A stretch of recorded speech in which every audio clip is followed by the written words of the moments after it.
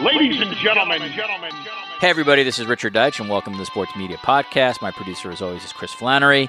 3 guests this week. First segment is a conversation with Michael Grange, who covers the Toronto Raptors for Sportsnet Canada, fine columnist and one of the big voices of the team up there, and Ann Killian, a longtime sports columnist. She is now a sports columnist at San Francisco Chronicle, also worked with me at Sports Illustrated. She specializes in the Golden State Warriors, and we have a really interesting conversation just about how they covered the NBA Finals from their perspectives, what it's like to cover a team that's won for as many years as the team that Ann covers, what it's like to be part of a team that gets to the championship for the first time. The team that Michael covers, we talk about the futures of Kawhi Leonard, Klay Thompson, and Kevin Durant, and we get their expertise on what they think will happen with them. So if you're a basketball junkie, I think you're going to really enjoy that. Michael Grange and Ann Killian to start, and then it's Mark Feinsand, an MLB.com executive reporter, MLB Network insider. He is the co-author of Mission 27, A New Boss, A New Ballpark, and One Last Ring for the Yankees Core 4. That's a book about the 2009 Yankees. And we talked to Mark about sort of why he not just why he wrote that book, but what he found interesting about that team. And then beyond that, how Alex Rodriguez has actually gone from essentially baseball pariah to being one of the voices of Major League Baseball.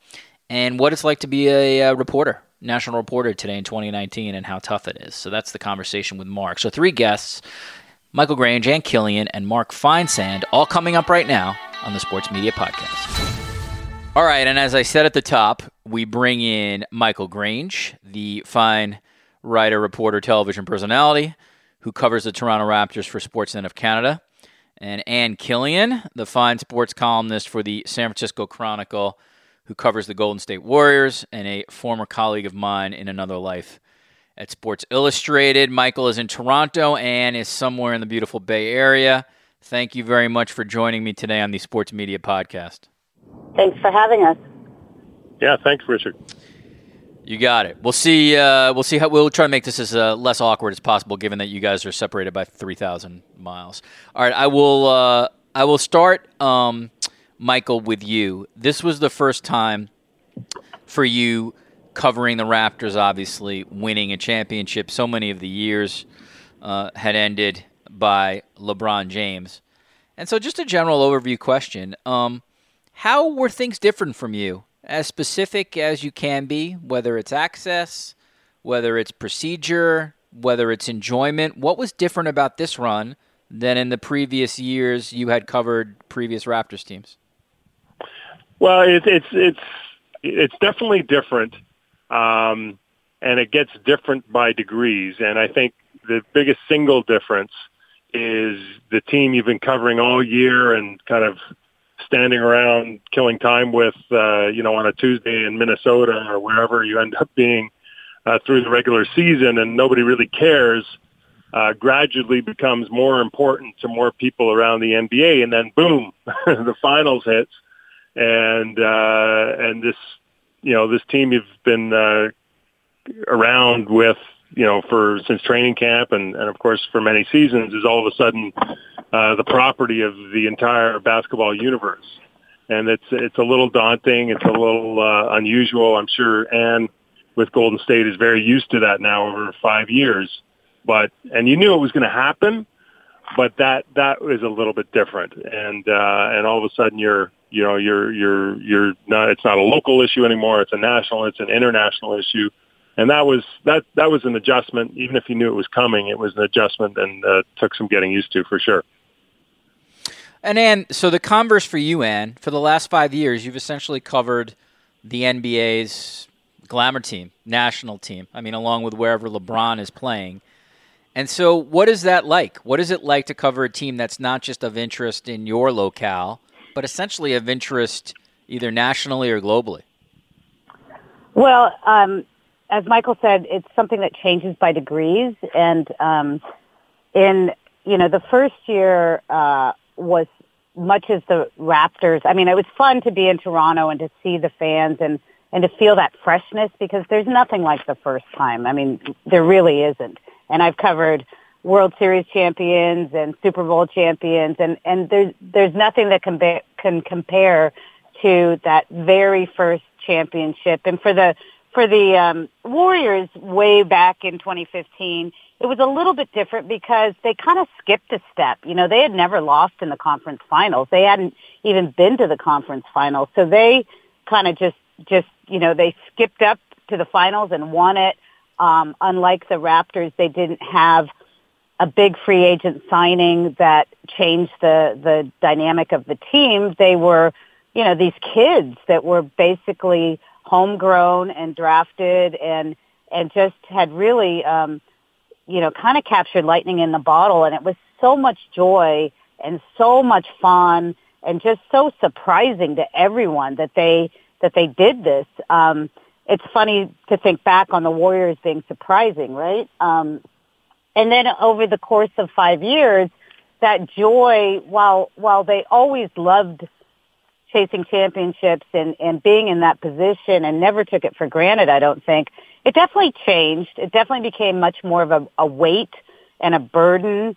And of course, when Durant signed, suddenly the glamour team it became something else entirely. I mean, journalists were moving to the Bay Area from Washington, D.C. or from L.A. or from New York to cover the Warriors full time on a national scale. And I'd never seen that before in other sports. It gave me an idea of just when you're big in the NBA, you're kind of bigger than almost anything else.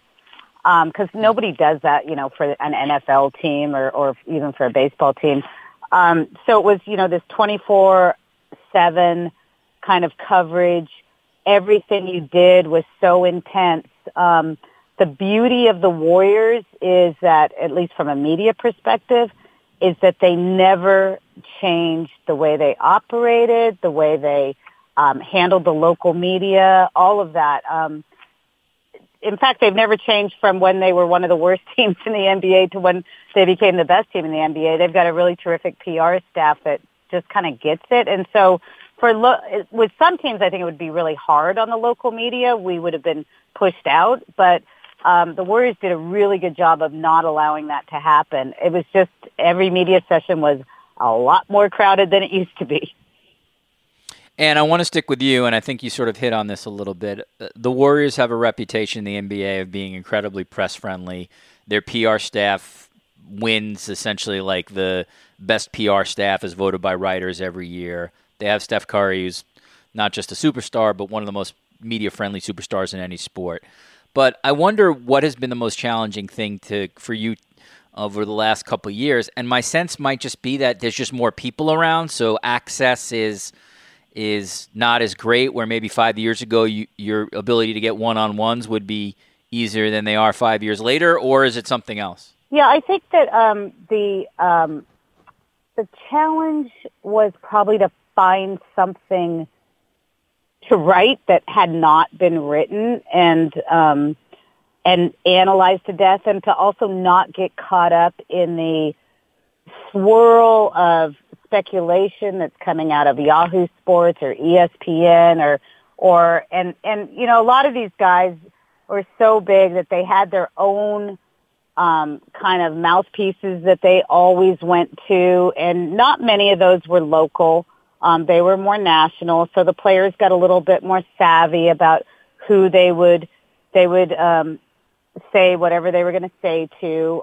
You know, there was some people would go after their main press availability. They'd go directly to, I'm not going to name names, but, you know, all of us who cover the NBA know who they are, XYZ reporter, and they'd whisper a little bit, and then later on there'd be a story. So I think that's the biggest issue. But I will say again that the Warriors are unusual, and not only is their PR staff great, but as you mentioned, they have a player who has set the tone for this organization from the moment he got here. And it's not just about distributing the ball and including everyone on the court, but it's also about not being a huge ego off the court, not walling himself off. He's the one guy who really doesn't. Well, I mean, he has a couple guys he goes to, but Steph Curry is accessible. He really hasn't changed, which is kind of astonishing from the goofy kid who got drafted 10 years ago Tuesday out of Davidson. I mean, on this year, I remember sitting down with him on game day after a shoot-around. You know, superstars don't do many one-on-ones, and they never do them on game day. And we were talking about his whole gender equity push with Under Armour and with his basketball camps. And he said, yeah, I got 10 minutes for you. We talked for like 25, 30 minutes on a game day. Like, that doesn't happen in real life for reporters. So I think Steph, getting to deal with Steph made everything much easier for the swirl, the craziness surrounding the team in terms of media. Some of it was taken away by Steph being such a normal human being. Michael, I want to turn to you on this issue. Did you find that as the season went on and as more attention was coming to the Raptors, they obviously have a transcendent player in Kawhi Leonard, so there's interest in him even if he's not going to do a ton of one-on-ones. Did you find someone in your position was access tougher? Did sources dry up a little bit? Was the year more challenging as the Raptors team moved on in the postseason? I guess I would cop out a little bit and say yes and no. I think in general, as the year went along, the demands, the time the players had available, and the staff had available just naturally diminished a little bit. So, I mean, it's just a different animal than when you're covering a team that's barely making the playoffs or not at all. I mean, it's just a fact of life. But I would commend, my experience with the Raptors PR staff, which has had a little bit of turnover the past year, as you may know, but as Jim Lombard was there forever and kind of probably alongside Ray Ritter is kind of almost the gold standard for the league from a media point of view in terms of being easy to deal with and getting it and helpful and all those kinds of things. And the staff that remains in place and Jennifer Quinn, who has taken over from Jim, has mostly maintained that tradition, and it's been a good team to work with. I would say the flip side of that is it all is a little bit dependent on the character of the players on the team and the nature and all of that. And if you take Steph Curry and Kyle Lowry, very different personalities. I think in the end they more or less get to the same place. I think they're great people and really have a lot going on and off the floor that's obviously on the floor is commendable, but off the floor too.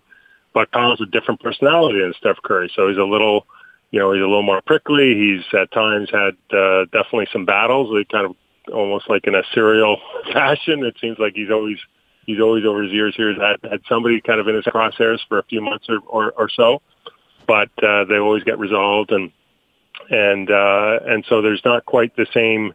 But that said, Kyle is really good, but you just got to be smart about when you're going to look for those opportunities, and you got to be patient.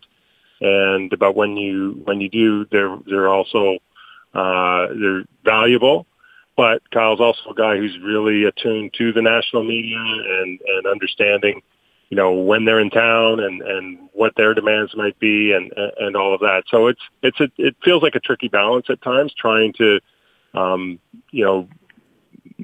make sure that you're providing and getting access and providing stories and insights that are, valuable and a little bit unique within your own market when, as I say, that your team suddenly become a national story.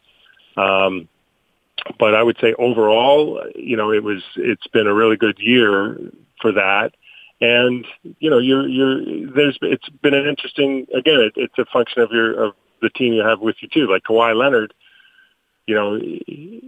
amazingly to me, like through the year, like he came here with, a reputation as not being very press friendly, and there's a lot of trepidation about, what it would be like dealing with him. Like DeMar DeRozan was as excessive. He's very much in the Steph Curry mold. Like you couldn't have a guy who's more easy and comfortable to deal with. And then Kawhi arrives, you're pretty uncertain about how it's all going to go. It went a lot better than I think most people expected. But what was really interesting was when he got in the stage at the Eastern Conference Finals and definitely in the finals, and all of a sudden he's on those podiums and the questions are coming from all directions. I thought he was, I learned a ton about Kawhi Leonard. Like I was always kicking myself. Like, man, why wasn't I pursuing this during the season? Well, the answer was, he was, one-on-ones were very difficult to get with him. He kind of spoke on a very, I would say, limited basis. He fulfilled his obligations, but he certainly wasn't somebody that was, routinely available. But there's a case where, having the final stage and the obligations that come with that, he really became, he was delivering stuff that you hadn't been able really to access all year. So it goes both ways, I guess.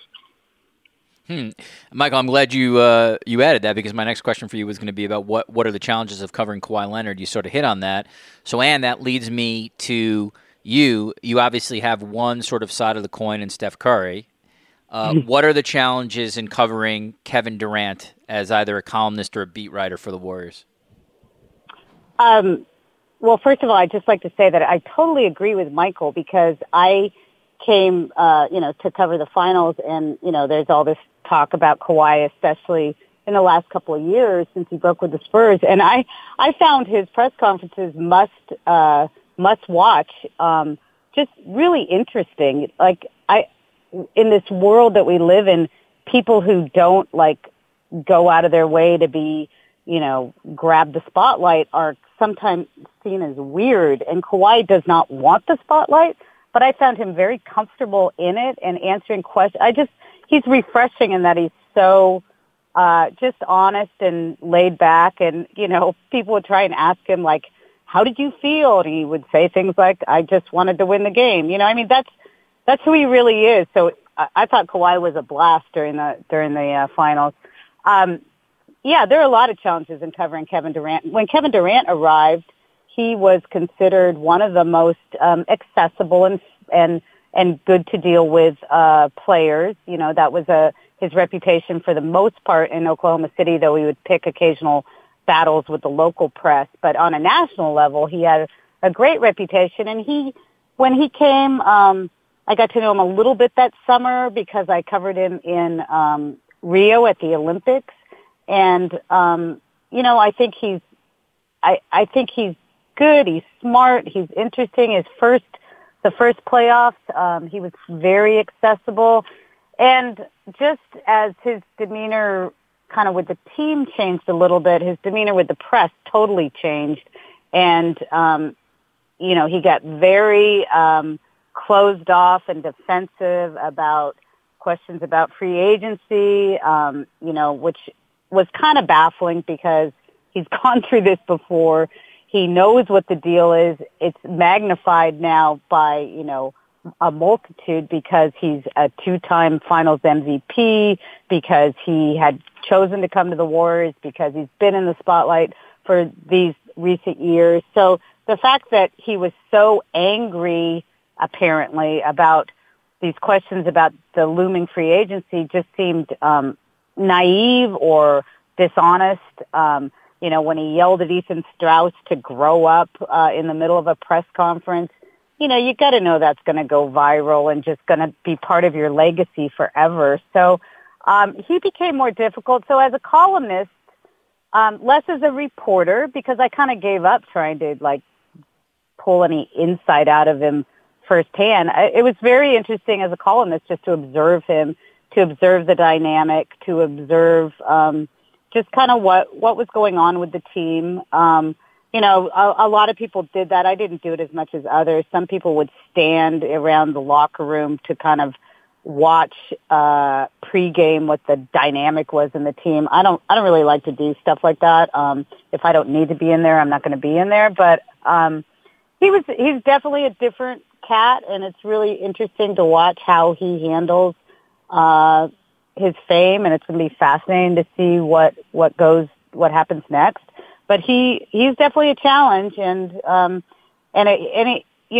a lot of talk about it was the Warriors and Kevin Durant, which he hated and the Warriors kind of hated. But part of that was because those original guys, the original three, Draymond, Klay, and Steph, are really accessible, and they've always been very comfortable in the spotlight and answering questions and just kind of handling the media in a pretty relaxed fashion.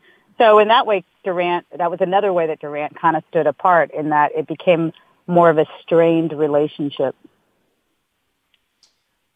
Michael, in getting a chance to see the Warriors up close over the 6-game stretch, and obviously it was more days, what Warrior surprised you, or Warriors surprised you as a media person? And that can be either positive or negative. Well, I guess what I would say is I'd had a chance to be around them a little bit in the past. And when the NBA All-Star game was in Toronto in 2016, Ray Ritter helped us set up we flew out to San Francisco, did a one-on-one with Steph, and it turned into, as part of probably an 8 or 10 minute documentary we did on his kind of lost years in Toronto, we called him, and Steph was amazing. And so, I'd made some observations when I was around that team at that point. And one of them was, and it reminded me of the old Bulls teams, when they would roll in, especially that second generation three-peat, and they roll into town, and they were just this locker room full of like really smart, confident, mature athletes, who would have been that way in any form, except they happened also to be NBA stars.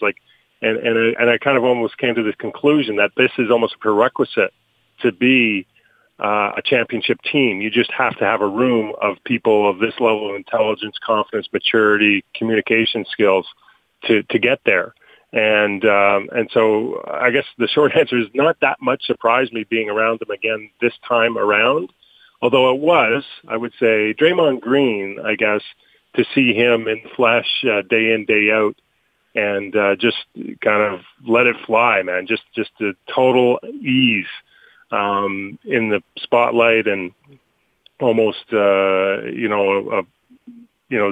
fear in terms of what he's willing to throw out there, and the confidence and the insight, the intelligence, with which he'd correct reporters, he'd turn things on their head, and in a very interesting, entertaining way. I mean, he's super impressive to see day in, day out. And then I'll also give a shout out to Sean Livingston, who is a guy I've almost got to know because I've covered him in the finals now, and covered him when he was with Brooklyn and playing the Raptors in the playoffs. He's kind of an unsung guy in a way, but if you're looking for someone in the NBA to deliver some insight about the game and people in the game, Sean Livingston's got to be at the top of your list, and Andrew Bogut was always way up there too. Obviously not as much attention now, as his role's not the same, but I mean, that'd be my overall takeaway from that dynasty, and it's got to be a thrill in a way, I'm sure, to be around that group for 5 years, because there just seems to be, Kevon Looney, like they just seem to have a group of people who are, got things to say, comfortable to say it, and don't make you feel somehow lesser than for asking it. So it's a great experience. And if they somehow end up falling from the NBA stage, the league will be diminished, because I think they've been great for the sport. All right. And was there anybody from the Raptors side that you had a chance, obviously, to see over this, 12, 13-day stretch where you're like, wow, I haven't interacted with that player a lot, but that's a really interesting quote to me? And again, not to answer for you, but if I had not seen, let's say, like Fred VanVleet prior to, seeing him all year, that's a guy who would strike me as a media person like, wow, really thoughtful, interesting. Did not know that about the guy because I didn't cover him. But maybe you had some other people. Well, I would say right from the start of the series, from our first media day, I was just like, wow, these guys are great.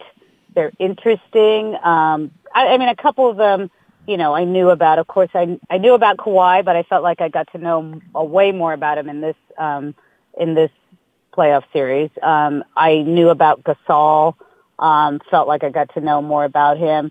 Yeah, VanVleet, Siakam, but the one who really impressed me and who I didn't really know, even though I had covered him at the Olympics, but he was kind of far down on the star chart, was Kyle Lowry. And just, I mean, a lot of it goes back to the way he handled that really ugly and unfortunate incident with the minority idiot owner of the Warriors. But just in general, I just thought his answers, the way he was with that kid, just everything about him was smart and on point and great to listen to. And just what I really liked about both these teams in the spotlight was their respect for each other. You know, having dealt with Cleveland for the last 4 years, this series had a very different feel in terms of the respect factor, the lack of bravado and trash talking. And I like LeBron. I mean, I think he's really great for the league. I think he does amazing things off the court. But, you know, when you're in a press situation, it has to be all about LeBron. And it was very refreshing to have a full team with really interesting personalities who, you kind of got to see the whole dynamic of the team in the Raptors. And I think you get to see that as well with the Warriors. And I would agree with Michael. Like, it's always, I mean, I feel like I know him really well, but it's super fun to see other people who have this opinion of Draymond Green really, and I'm not saying that you guys had any preconceived notion, but a lot of people have a preconceived notion about Draymond. And then when they deal with him day in, day out during a finals run, they're like, wow, that guy is different than what I thought. He's so smart. He's so on point. So that's always fun. It's always fun to see the other media dealing with the guys that you feel like you know pretty well and seeing what their opinions are. All right, last one, Ann, and then we'll let you go, and I'll finish up with Michael. If you had to sort of handicap it today, and we're taping this on June 19th, what do you expect Klay Thompson and Kevin Durant to do regarding their free agency? Well, Klay's coming back. I mean, they can't open the Chase Center without Klay. I mean, that's another thing. I don't know if that came through as much to the other media or on the big stage, but Klay is the stealth favorite of every human being who both covers the team and all the fans, because he is just, he has these quotes that are just like flat out hilarious, even though he doesn't mean them to be. He's just, just the fact of, like, he said to Steve Kerr, I'll be back in 2 minutes after he tore his ACL. That's like the most Klay thing ever. So Klay will be back. They will offer him the max contract. He'll probably be, I would imagine, back on the court by March. And, he has a much less serious injury, though it's a serious injury, it's not as severe, to return.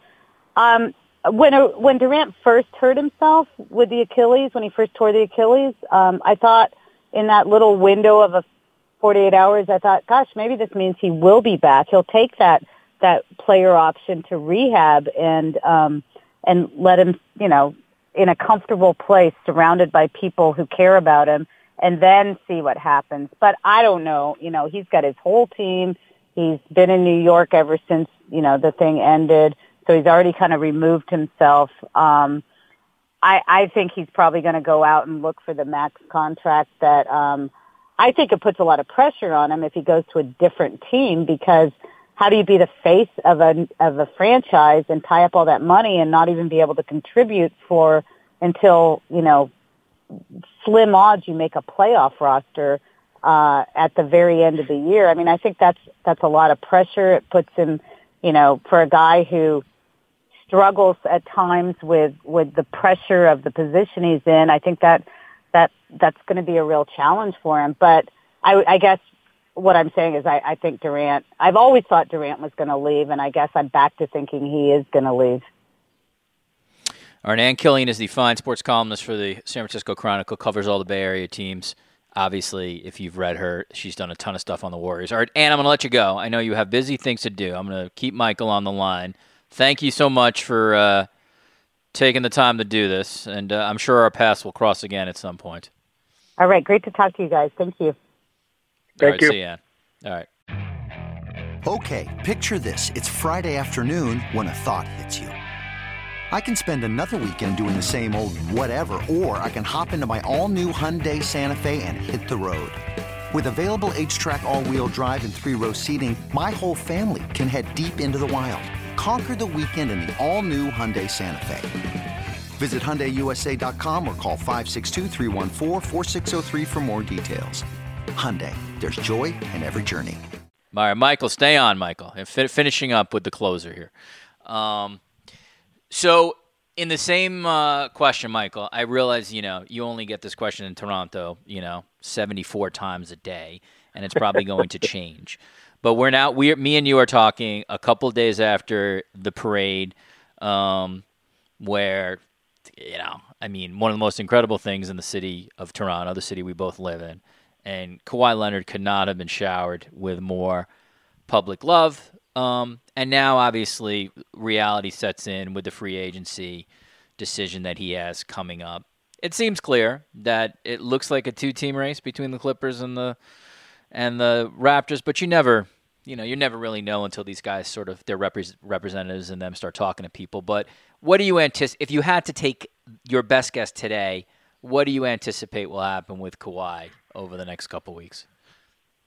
Well, I think, and I'm not giving odds, but if I had to pick only one, I would say I think it's a little more likely than not he returns to Toronto, and I've always thought it was a strong possibility. One is they can't offer him significantly more money, and unlike Kevin Durant or LeBron James, it's not like he's got like $300 million in off-court earnings. So for a guy who's at times had to worry about his health, I think and walked away from a lot of money in San Antonio. I think locking out the 5 years, 190 may always made sense to me, and I think he's had an incredible experience here. He sort of said as much, and they have an excellent chance to win again. The way the team is set up, so I think if there's a lot of things there's a lot of boxes to check that are knowns. And I can understand why the Clippers, would be a really, really intriguing opportunity, but it's not one that's going to go away. And so I think I could see Kawhi returning, and maybe it's a 5-year deal with a link that, listen, if things change and we want to move on from this, or you want to move on from this, we'll work with you. So if I had to pick one, I would say more Kawhi in Toronto. All right, two more off that, Mike, and I'll let you go. We've heard recently, and again, these are all probably a lot of this speculation comes from just NBA people opining on television or a podcast, and then it gets picked up on social media. But have you heard anything concrete about the potential to do one of these 1-year deals plus a player option so that Kawhi Leonard would get to 10 years in the league? I haven't heard anything concrete on that.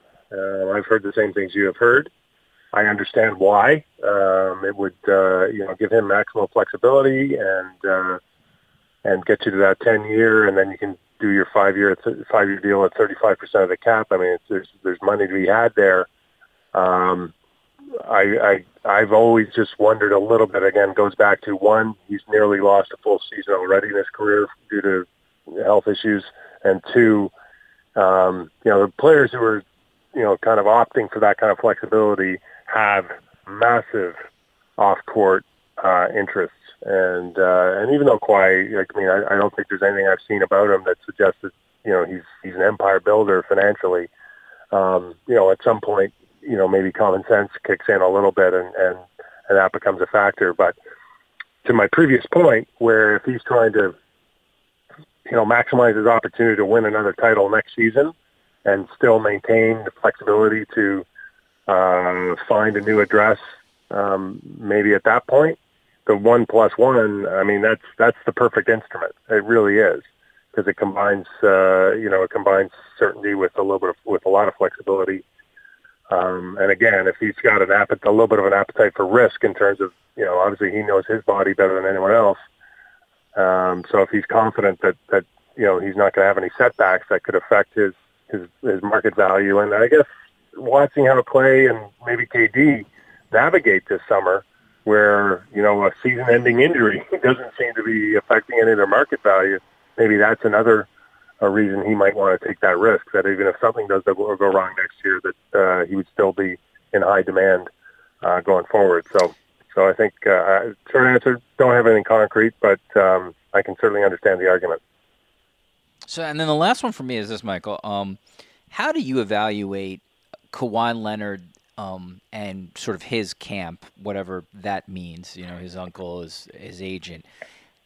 It's been a long time since I've seen a player at his level, essentially almost no leaks out of a camp, or whenever he's being reported on. Again, it's just the speculation does not feel nearly as concrete as it did with LeBron James or Kevin Durant or Russell Westbrook. And I just want to get your observations, because obviously you're somebody who wants that reporting and wants that sourcing, but I've never seen a guy at his level, again, there's only a few players at his level, where you've essentially gone the whole year and nothing has really leaked of substance outside of these hints as to, there's a couple of teams in the mix.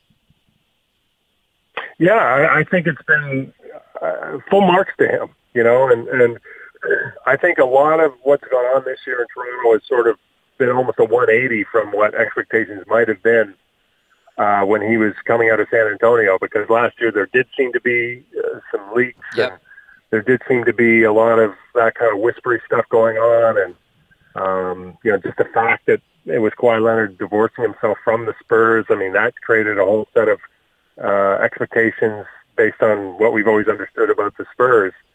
And all of those things, to my mind, have been reversed. I mean, he's been a model citizen as a Raptor.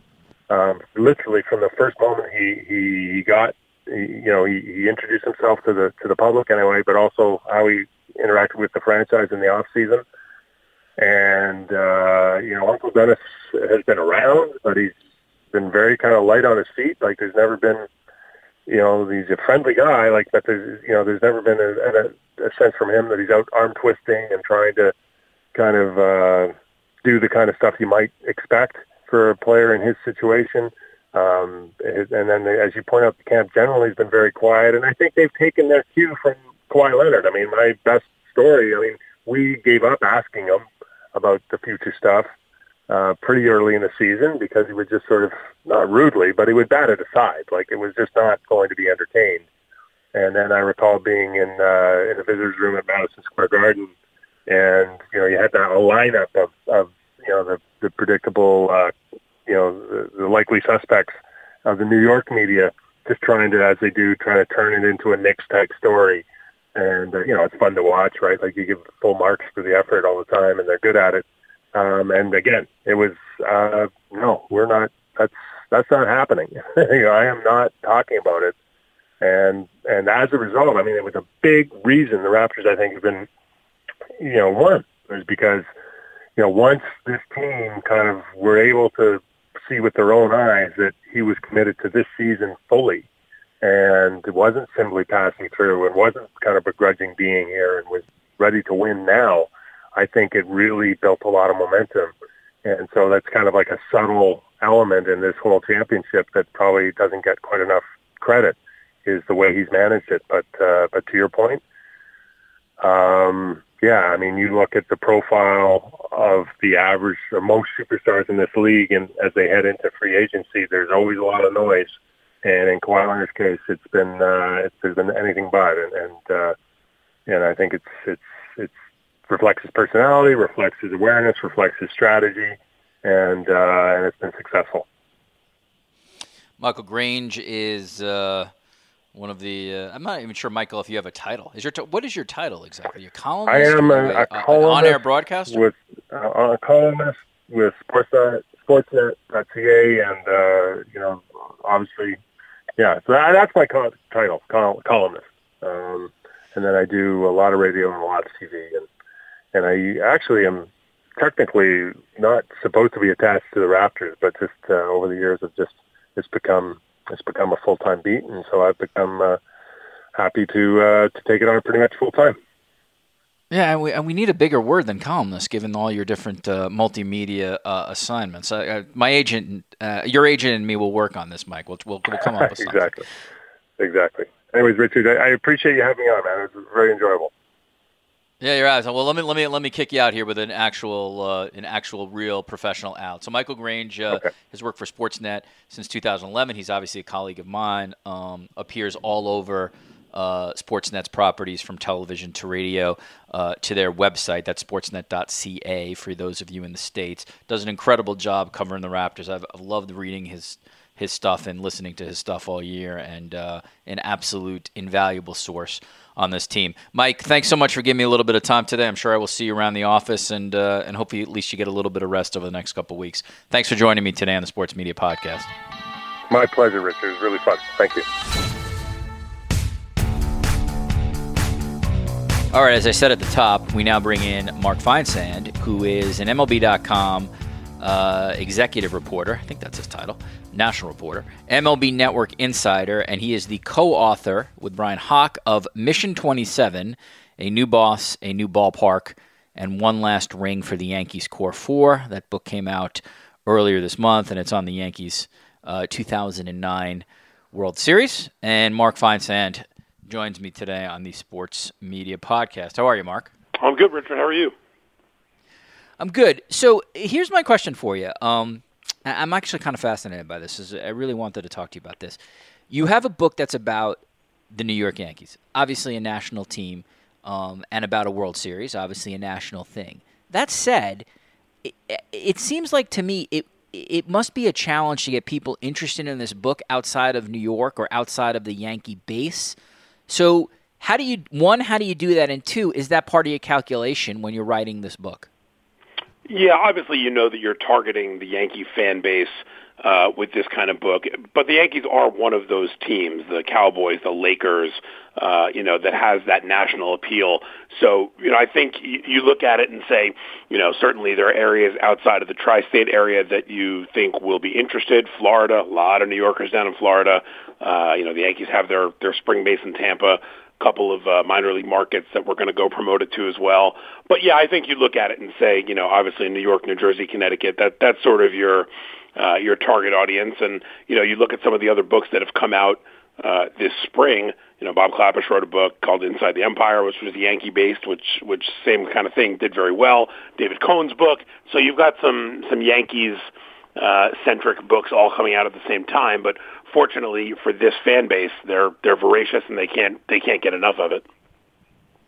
So in terms of like approaching the subject matter, were you drawn to the fact that if you look at the roster of this team, Derek Jeter, Mariano Rivera, Robinson Cano, Andy Pettitte, Jose Posada, Alex Rodriguez, CC Sabathia, Nick Swisher, Mark Teixeira, a lot of national guys on this team. And that, and again, if you were, I guess we're going to approach this with a book editor, if you can get the reporting, it seems to me that there's probably a lot of interesting stories just given the star of the players who were on this particular roster.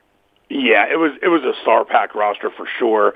Both Brian and I were beat writers on that team, so we were around, pretty much every day from the beginning of spring training right through the parade. And so we had, relationships with a lot of these guys where they gave us really good access, starting with Brian Cashman and Joe Girardi, all the way down through, pretty much the entire roster. We got almost pretty much every major player from that team to sit down with us, whether it was on the phone or in person. And like you said, there are big names. Alex Rodriguez, he's, even big names who are even relevant now. Sabathia and Brett Gardner are still playing for the Yankees. A-Rod's on ESPN. Teixeira's on ESPN. Robinson Cano's with the Mets. Mariano Rivera's going into the Hall of Fame this summer. So there were big names, and we were able to unearth some fun stories and stuff that wasn't covered during that season, as well as we thought we covered the team. Turns out there was still some more to uncover from the 2009 Yankees. And for the people listening, the Yankees beat the Phillies in that year 4-2 in the World Series. Jeter sat down with you. That's actually kind of interesting to me. That's doesn't strike me as a guy who's so easy to get. Almost everybody. So he's the one guy who didn't sit down. he was the one guy that didn't sit down with us, and he's got a lot going on down in Miami, and I guess he's trying to kind of separate from the Yankee thing a little bit, but like I said, we both covered the team, so we had all of our notes and quotes and anecdotes from that season from Derek. So Derek is well represented in the book, but he was the only one we didn't get in terms of 10 years later. Right. Well, Derek and company are busy trading away great players to other teams, so I can understand how busy Derek is at the moment. How you mentioned that you and Brian covered the Yankees for a long time. Is it different covering the Yankees versus other baseball teams, and if so, how so? I think the biggest difference is just the sheer number of competitors you have. Even in other big markets, the newspapers have dwindled. So, big market like L.A., maybe the Dodgers have 4 or 5 traveling beat writers. Chicago, there might be 3-4 traveling beat writers, including MLB.com and the papers. In New York, we had 11 traveling beat writers, or reporters, I should say, Sweeney Murdy from WFAN being counted among those. So, you're competing with, almost a dozen people every single day trying to get that story, trying to be the first one. And this is the number one media market, so it's not like you're competing against kids who are a year out of college. You're competing against some of the best beat writers in the country on one beat. So I think that's the biggest difference between covering the Yankees and covering any other team is just, the size of the New York market and the popularity of the Yankees. They're the number one beat at almost every one of the outlets that covers them. I wonder, Mark, how is it for you to see Alex Rodriguez now as a national media voice in baseball? He's the lead analyst on Sunday Night Baseball. He's on the Fox studio show. He has, to his credit, I think at least in many baseball fans' minds, rehabbed his image, which was essentially one of, I think, the worst images that a player had during his sort of the PED stuff. Is it, as someone who covered him as a player and was around him on a day-to-day basis, I want to make it open-ended. Like, are you surprised? Are you not surprised? To me, it's surreal given where he is today versus where he was, let's say, in 2012. I wonder how you see it. It's fascinating, honestly. I mean, you think about the year he missed, 2014, and the fact that before that he was suing the league and suing the union and suing the Yankees, and it seemed like the scorched earth take he was going with was going to just make him a pariah, and that once the Yankees were rid of his contract, you'd never see him again. And now, like you said, he's the television face of baseball. I think you have to give Alex some credit for sort of having his eyes open by the suspension year. I think he realized that his life was headed in this very bad place professionally, both on the field and for post-career. And I think you have to give him credit for finally, I guess, trusting some people in his inner circle and listening to them, because for a long time, especially when I was covering him as a player, it seemed like every year there was a new voice he was listening to, a new publicist, a new, confidant, whoever it was, and he was getting some bad advice, and it was sort of whatever advice he wanted to listen to was the one he was following, whether it was the right one or not. Ron Berkowitz, who has a lot of big-time clients and has had Alex as a client for a while, I think really helps get Alex's mind straight and sort of focused on where he needed to go. So I give him a lot of credit for sort of not only helping Alex, but Alex credit for finally finding somebody who could help him rehab that image. Like you said, it's a complete 180 turnaround. It's maybe the biggest turnaround we've ever seen in sports, from a guy go from universally despised villain to television face of his sport. But one of the things, though, I don't actually, Mark, I very much might have talked to you when this happened. I remember talking to a couple of Yankees beat people. But the fact that he's good, the fact that he's a quality communicator of baseball strategy, baseball observation, was no surprise to Yankee beat writers, right? Because I think you guys, at least in Alex's better moments, he was like a baseball nerd. He would talk about all this stuff. Is my assessment correct on that? 100%, Richard. He is as big a baseball nerd as maybe I've ever met. And, unfortunately for him, or really unfortunately for us, I guess, there was always so much drama circling around him and always so much nonsense that you had to cut through when you were talking to him. But on the rare moments where he would just talk baseball, the one best situation I can remember, we were in Chicago, and it was when the MLB draft was going on, and the Yankees drafted Andrew Brackman, who was a big right-handed 6'10" pitcher out of North Carolina State. And when Alex heard that the Yankees drafted him, he started glowing and lighting up and talking about this guy. He had seen him play in college, and he remembered him, and he started giving us a scouting report on this guy that, the scouts who watched him probably weren't this thorough on the scouting report. And I said, Alex, how do you remember this? He goes, guys like that just stand out. You can't forget them, blah, blah, blah, blah, blah.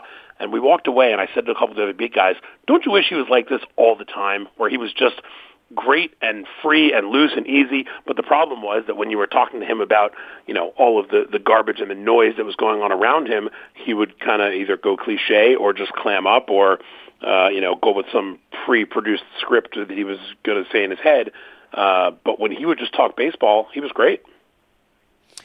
Mark, how would you evaluate where baseball reporting, access, et cetera, is in 2019 versus, let's say, 10, 15, 20 years ago when you were sort of just first starting out?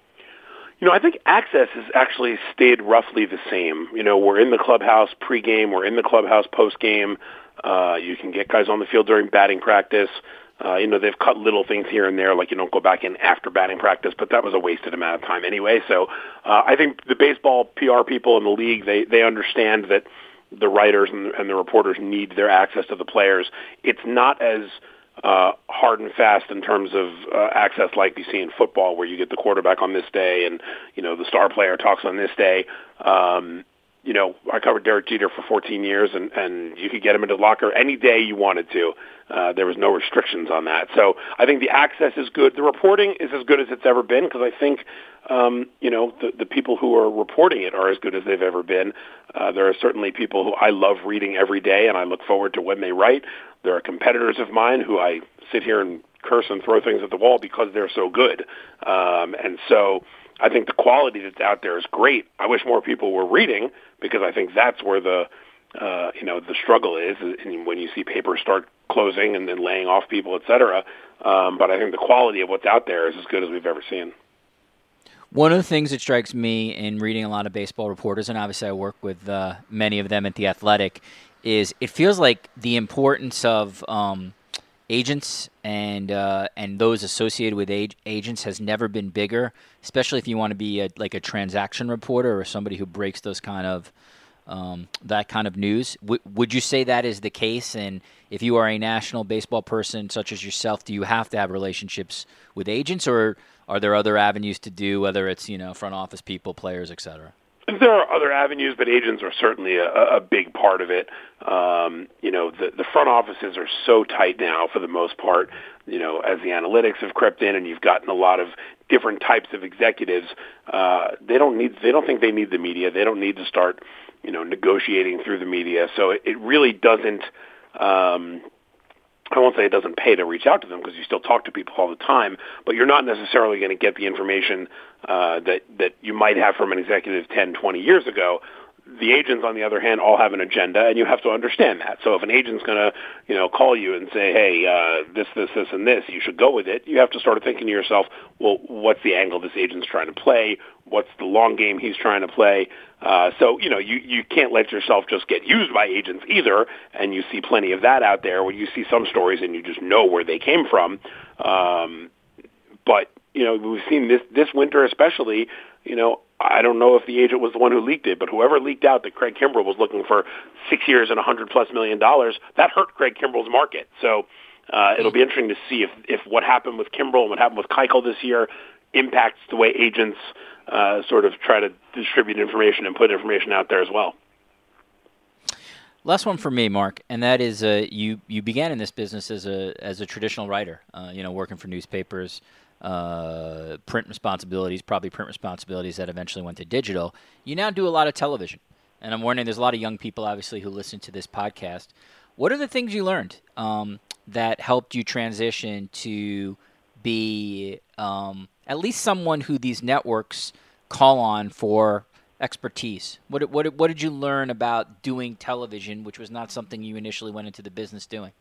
Well, interestingly, I was actually a broadcast journalism major at Boston University, so that was where I wanted to. Okay. That's where I wanted to go. I ended up, because broadcast jobs were hard to find in 1996, I started writing, Sports Business Daily and FoxSports.com, then eventually made my way into the baseball world. And, I just think the more you do it, the thing I've learned over the years is that the more you do it, the better you get at it. I look at some clips of stuff I did back in 2001, 2002, and I look at it and I start criticizing myself of, I was so stiff, or I said, a lot, or I stumbled over these words. And I just think for young people who want to get into this business, first of all, the versatility is huge, because there's no such thing as just being a writer anymore.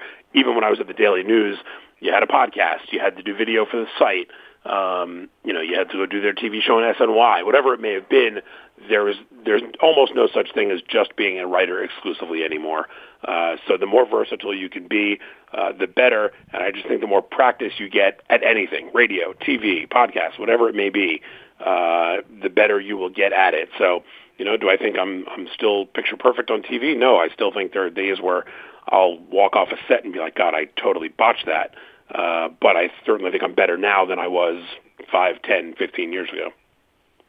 Yeah, good advice from Mark Feinsand, an MLB.com executive reporter, MLB Network insider, and he is the co-author of Mission 27, A New Boss, A New Ballpark, and One Last Ring for the Yankees Core 4. You can go to Mark's website for that. Mark, I'm assuming this is on Amazon.com. If I type that title in, I can buy this book? Yes, Amazon. Actually, they ran out of books, but there's a new shipment on the way, and they'll be there very shortly.